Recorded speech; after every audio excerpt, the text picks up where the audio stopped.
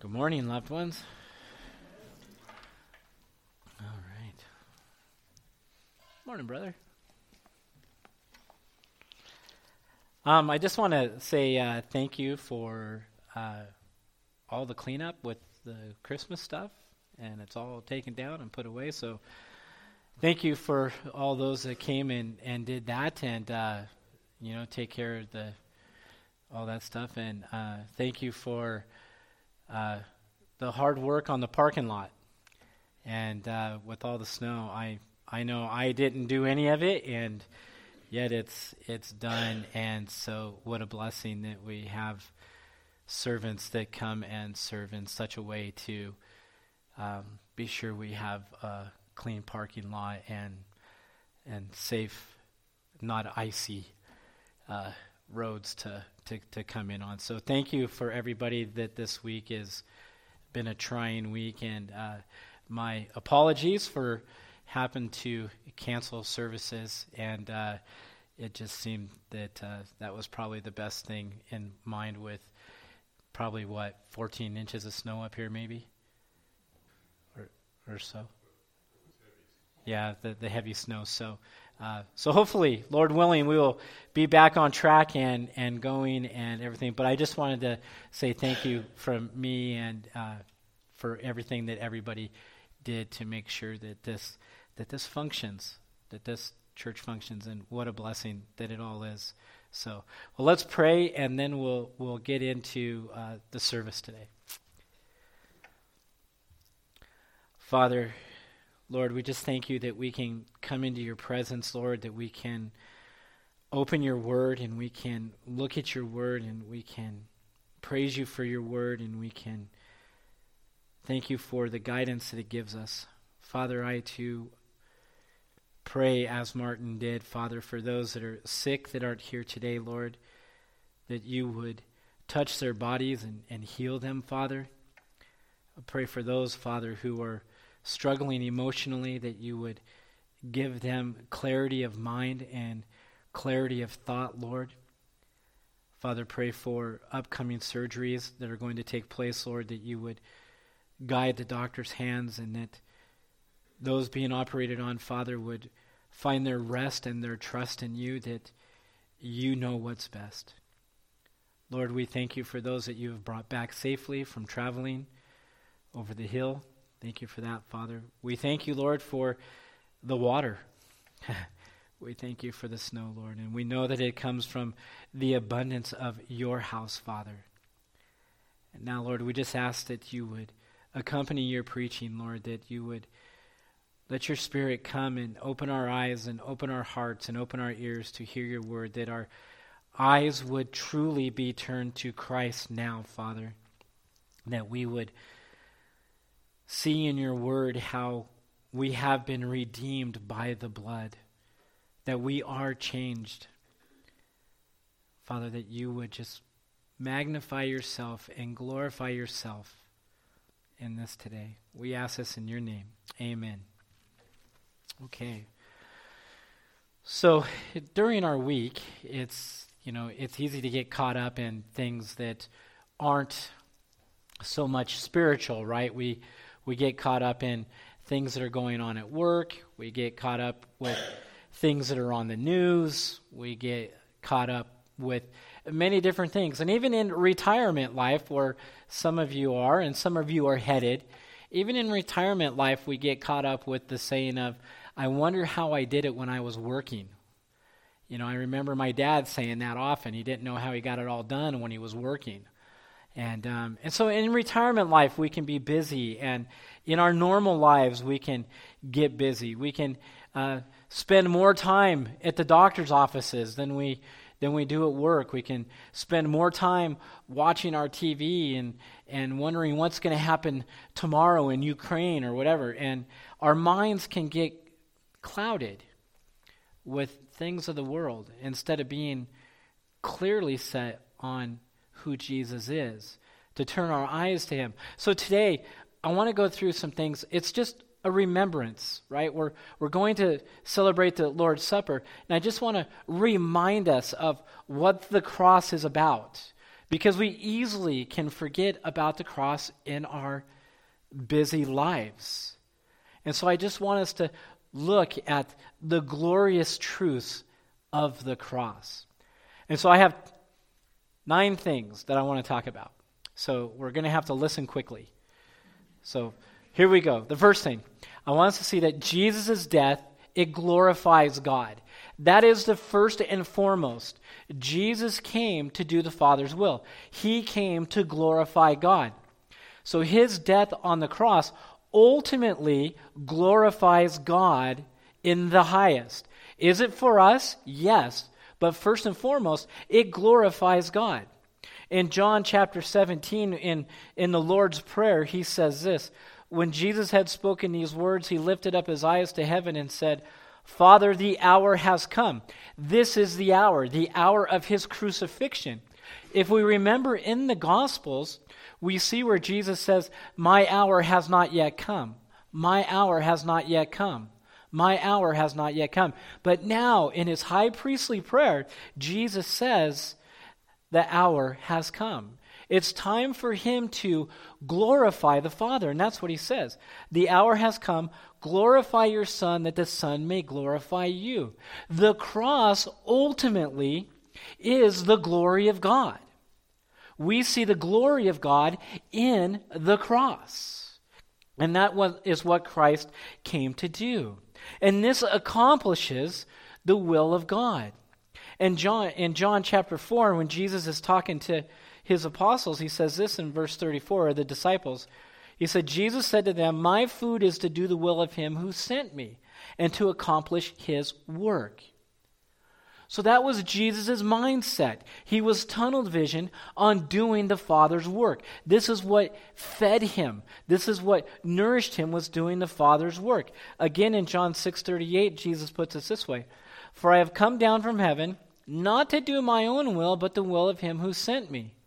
And then in Psalm 48, he puts it this way: I delight to do your will, O my God. Your law is within my heart. So when we look at Jesus' life and even the cross, it was a delight to him. Hebrews says, for the joy set before him, he endured the cross. And so first and foremost, we see as we come to the communion table that the death of Jesus glorifies God. That's the first thing. Secondly, the death of Jesus was God's predetermined plan. This was a plan that was wrought in eternity past. It was God's predetermined plan that his Son would die. Listen to Acts 2:23. This is Peter's sermon, and he says this: this Jesus, delivered up according to the definite plan and foreknowledge of God, you crucified and killed by the hands of lawless men. So he says this: who was delivered up according to the definite plan and foreknowledge of God. This was God's definite plan. This word definite means it was fixed definitively. It was going to happen. This was part of God's will. Daniel tells us that God's will can't be thwarted. Job says that God's will, no one can stay his hand. Those are the things that we read in the Bible. The Bible tells us that God sits in heaven and does what he pleases. This is his predetermined plan, was for Jesus to die. It was fixed definitively. Nothing could have thwarted it. Nothing could have changed it. It was in God's plan from eternity past for his Son to be crucified for you and I's sin. And ultimately, what brought glory to him. When the believers are praying in Acts chapter 4, they're praying for boldness, and they recount these things, and they talk about Herod and Pilate, and this is where they come in Acts 4:28. They said that Herod and Pilate, they were there to do whatever your hand in your plan had predestined to take place. So Jesus' whole life was planned. It was predetermined by the will of God. Whatever Pilate did was predetermined by God. The Bible tells us that. Predestined to take place. It was going to happen. And those are the things in our lives, brothers and sisters. God has predestined us for stuff. Our salvation is predestined. That's what Romans 8 tells us. Those he predestined, He called. He justified. He glorified. It's going to happen. There's going to be things in our life, good things, that are predestined, that are going to take place. Bad things that are predestined, that are going to take place. Because it's all part of God's great plan to conform us to the image of God, and ultimately it brings us to the worship of Him, and it brings glory to Him. So, the death of Jesus is God's predetermined plan. Third, Jesus' death satisfied God's wrath for sinners. Satisfied God's wrath for sinners. There always had to be a payment for sin. Even in the Old Testament, when we read Leviticus, we see all the sacrifices that had to take place for sin. There was always a sacrifice for sin. There was always that. In Jesus' death, it satisfies God's wrath. That is what you and I deserve, brothers and sisters. We do not deserve grace. We do not deserve mercy. We deserve wrath. That is what our sin gave us. It's death. It's an eternal death. It's an eternal separation from God. That's what Romans 6 says, right? For the wages of sin is death. That's what we've earned. Wages. That's what when we go to work, we earn wages. That's what our sin has done. What have we earned? We've earned death. This is what we've earned, is God's wrath. But Jesus comes as the substitute. And He takes our wrath and He gives us His righteousness. This is what's imputed to us. This is what is given to us, is His righteousness. He is the ultimate substitute. And He had to be the ultimate substitute. He's the only one that could have satisfied God's wrath, is the infinite, eternal, perfect Son. These are things that we often forget and we need to be reminded of, is that Jesus satisfies that wrath. In 1 John 2:2 it said, He is the propitiation for our sins, and not for ours only, but also for the sins of the whole world. He is the propitiation. He is the atonement. He is the one who has atoned for this. He is the one who has satisfied God's wrath. And we see this in the resurrection, that sacrifice was accepted. We see this. He is the propitiation. He is, in the Old Testament, He is the mercy seat. He is the blood that was shed. These were types that point us to who Christ is. He is the atonement. It doesn't say that Christ is still atoning for. It says He has atoned for our sins. He is the atonement. That is why He says on the cross, it is finished. The atonement is finished. Nothing more to atone for us, brothers and sisters who are in Christ. He has atoned for your sin. He is a propitiation. 1 John 4:10. In this is love. Not that we have loved God, but that He loved us and sent His Son to be the propitiation. The atonement for our sins.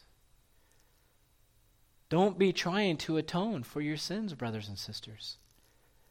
They're already atoned for. Christ has done this for us. Jesus' death satisfies God's wrath. Fourthly, God's love is demonstrated in the death of Jesus. We see His love in the death of Jesus. In Romans 5:8, but God shows His love. He demonstrates His love. He puts His love on glorious display for us, and that while we were still sinners, Christ died for us. While we were enemies of God, while we were shaking our fists at God, while we didn't want to have anything to do with God, He puts His glorious love on display by sending Christ to die for us. And then we read it again in John 15:13, when Jesus in the upper room discourse said this to his disciples. Greater love has no one than this, that someone lay down his life for his friends. Again, that glorious love. That one would lay down his life for his friends. I mean, that would be my plan. Wouldn't that be your guys' plan? I mean, that would be my plan. My plan would be for me to take my son and have him die for you. That would be my plan. I don't think so. That would not be my plan. But that was God's plan. God's plan was, for God so loved the world that he sent his son. His affections towards his creation, his affections towards his people, his affections towards his church. His love for us sends Christ. And so Christ's death ultimately glorifies God, and it puts his holiness on display. We see his holiness in the cross because we see what our sin did. We see his absolute perfection in the cross because of what it cost. And as believers in Christ, what does it cost us to follow Christ? Everything. It costs us everything to follow Christ. But it's worth the cost. It's worth the cost. Fifth, you and I are declared righteous in the death of Christ. You and I are declared righteous in the death of Christ. We see, first of all, we always have to remember that Christ's death ultimately glorifies God. But within this, what did the death of Christ do for us? Right? What did the death of Christ do for us? It declares us righteous. We are now righteous in God's eyes. We are justified in God. We are not guilty before God anymore. Listen to Romans 4:23. But the words that was counted to him were not written for his sake alone, but for ours also. It will be counted to us who believe in him who raised him from the dead, Jesus our Lord, who was delivered up for our trespasses and raised for our justification. Therefore, since we have been justified by faith, we have peace with God through our Lord Jesus Christ. The death of Christ justifies us. We are declared righteous. God puts the not guilty stamp on there because Jesus went to death row for us.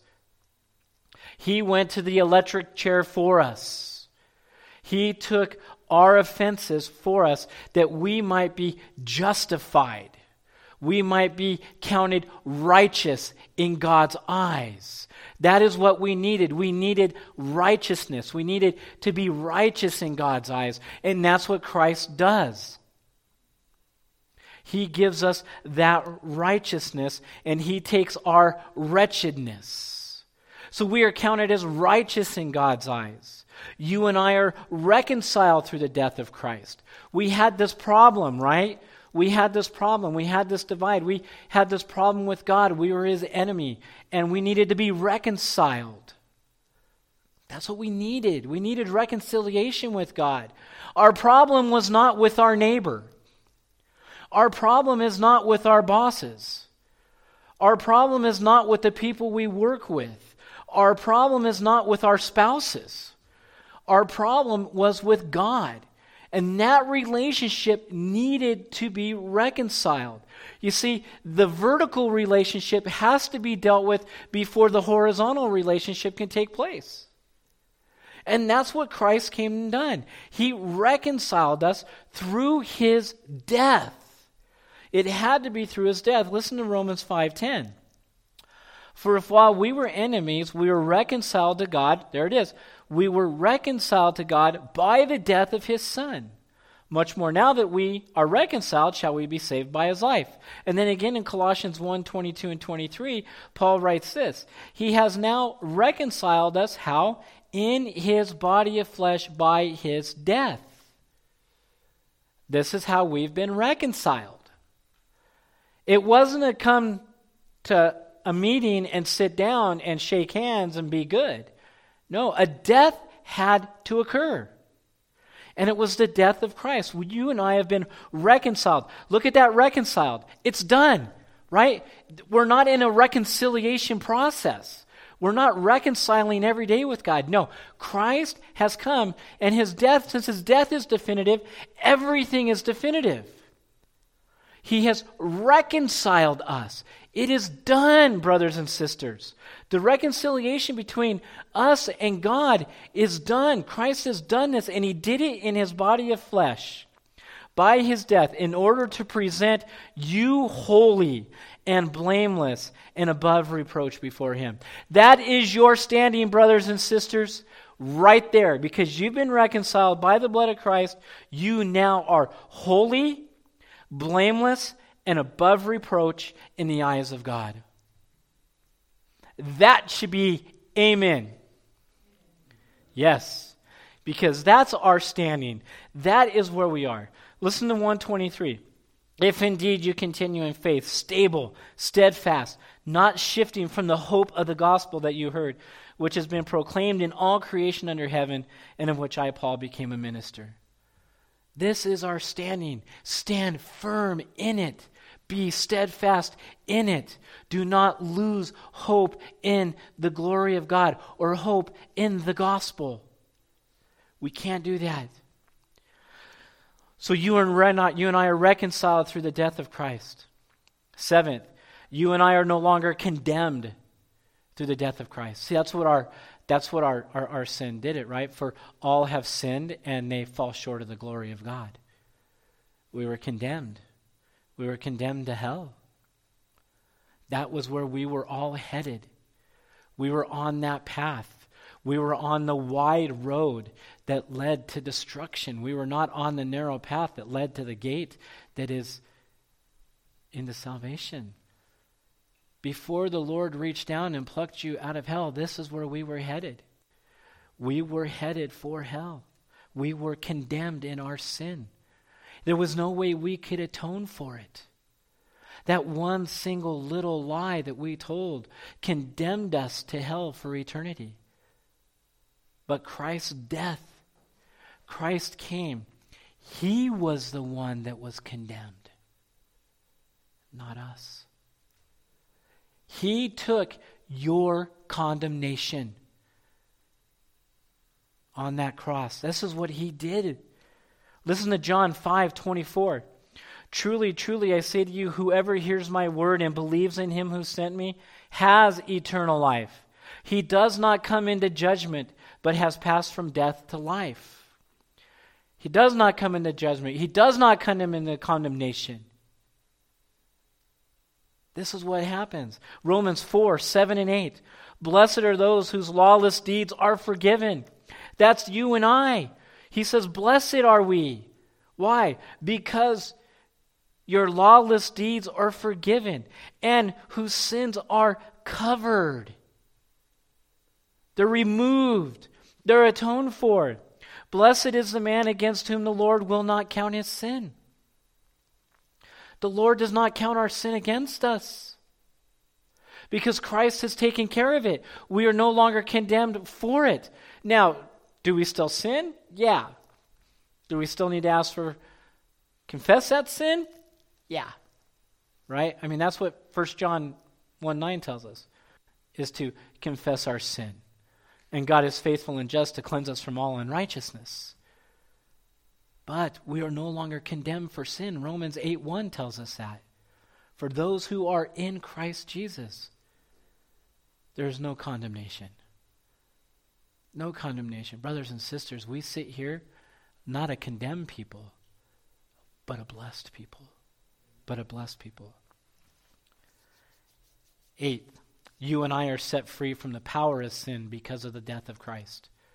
You see, when we're not believers, that's all we do. All we do is sin. That's all we know how to do. And we do it pretty good, don't we? We can sin pretty good. I mean, even as believers, we're still pretty good at it. You know, if that's one thing that I know that I can perfect pretty quickly, it's that. You know, I can do that with ease, is sin. But because of Christ's death, that power. Sin does not have that power over us. We can choose not to sin. We can choose not to sin because we are made new. We are new creatures in Christ. The old has passed away and the new has come. We are brand spanking new. That sin doesn't have power over us. It doesn't have control over us. It doesn't have dominion over you and I anymore because Christ took the power of sin away on the cross. This is what he did. Listen to Romans 6, 1 and 2. What shall we say then? Are we to continue in sin that grace may abound? By no means. How can we who died to sin still live in it? This by no means, it's very emphatic. It's very emphatic. And what Paul is saying is the question is what shall we say then? Are we to continue in sin that grace may abound? He's saying no, no, no. But the no gets a little more louder as we go. Are we to continue in sin? No. No. No. How can you and I who have died to sin still live in it? By no means. And then he continues in 8 through 11. He says this, now if we have died with Christ, we believe that we also will live with him. We know that Christ being raised from the dead will never die again. Death no longer has dominion over him. For the death he died to sin once for all. But the life he lives to God. So you and I must consider yourselves, so you also must consider yourselves dead to sin, no more power over you. You are dead to sin and alive to God in Jesus Christ. That's it. It doesn't have power over you because you and I have died to it. When Christ died on the cross, we died on the cross. When Christ rose from the grave, you and I rose from the grave. We're brand new, brothers and sisters. Sin has no power over you. And finally, you and I, ultimately, we are saved by the death of Christ. That's what we needed. We needed a Redeemer. We needed to be saved from that sin. We needed to be saved from that sin. Listen to Acts 2:21. And it shall come to pass that everyone who calls upon the name of the Lord shall be saved. Those who believe in the person and work of Jesus, his perfect life, his atoning work on the cross, his burial, his death, his triumphant raising from the grave, and his glorious ascension into heaven. When we trust in those things, that is the simpleness of a gospel. Jesus came to die for sinners. He came to die for sin. When we call out to him and we trust in him, everyone who calls upon the name of the Lord shall be saved. That death saves us. What did that death save us from? Does it save us from hell? Yes. Does it save us from condemnation? Yes. But brothers and sisters, the death of Jesus saves us from him.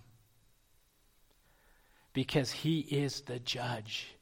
He is the one that will inflict all of his wrath on people in hell. His death saves us from him. That's what his death does. We needed to be saved from him.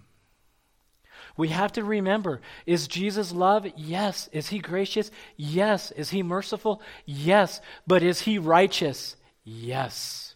Is he holy? Yes. Can he look at our sin and wink? No. Because of his holiness. The one in Isaiah 6 that sat on that throne, that is Jesus himself in all of his glory, that even the seraphims cannot look upon his holiness and his glory. They have to cover his eyes. Yes, brothers and sisters, Jesus came to save us from him. Don't forget that. Acts 4:12. And there is salvation in no one else, for there is no name under heaven given among men by which we must be saved. Allah can't save you. Buddha can't save you. Confucius can't save you. The Hindu beliefs can't save you. Jesus is the only one that can save you. That is it. He is the only one that can save you. So we see these 9 things that we need to be reminded of consistently, because we so easily can forget them. So easily can forget them. So now, brothers and sisters, as we come to the table, may we turn our eyes to Jesus. May we look into his wonderful face. May we adore him, and may we lift him up as our gracious King. So take a few minutes as the elders come forward and as we pass out the elements. Take some time. If there's something in your heart that's not right with the Lord, make it right now. Do it now. If this, brothers and sisters, if you are not saved, this is not for you. Let it go by. Paul is very clear. He gives a warning that he who eats and drinks of this with an unworthy manner, they eat and drink condemnation in themselves. Be sure you are right with God. But yet look at the death of Christ and see God's mercy and grace in there and praise him, because it ultimately glorifies him.